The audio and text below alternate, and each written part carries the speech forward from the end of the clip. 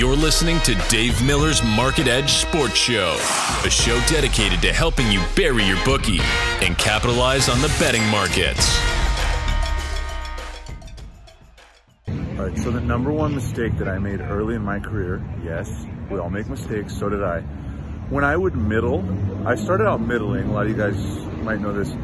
I started out middling, and rather than leave more on the off number, so let's say the whole market on a game is 7.5 or 8 in a basketball game, and let's say I had a -6, I would put all of it.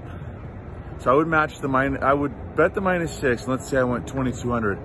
I would bet +8 for the full 2,200. Now, a lot of you guys might be thinking, well, that's not a mistake. You have a 2-point middle.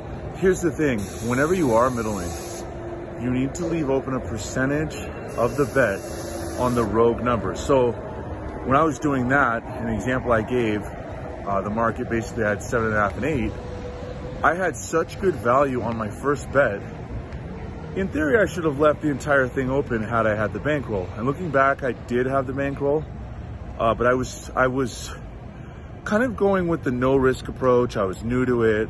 I didn't quite understand what was happening yet. But after a couple of years of doing this, I realized, wait a minute, if I bet the +8 there, I'm surrendering some of the value out of the -6, especially if most of the places had +8.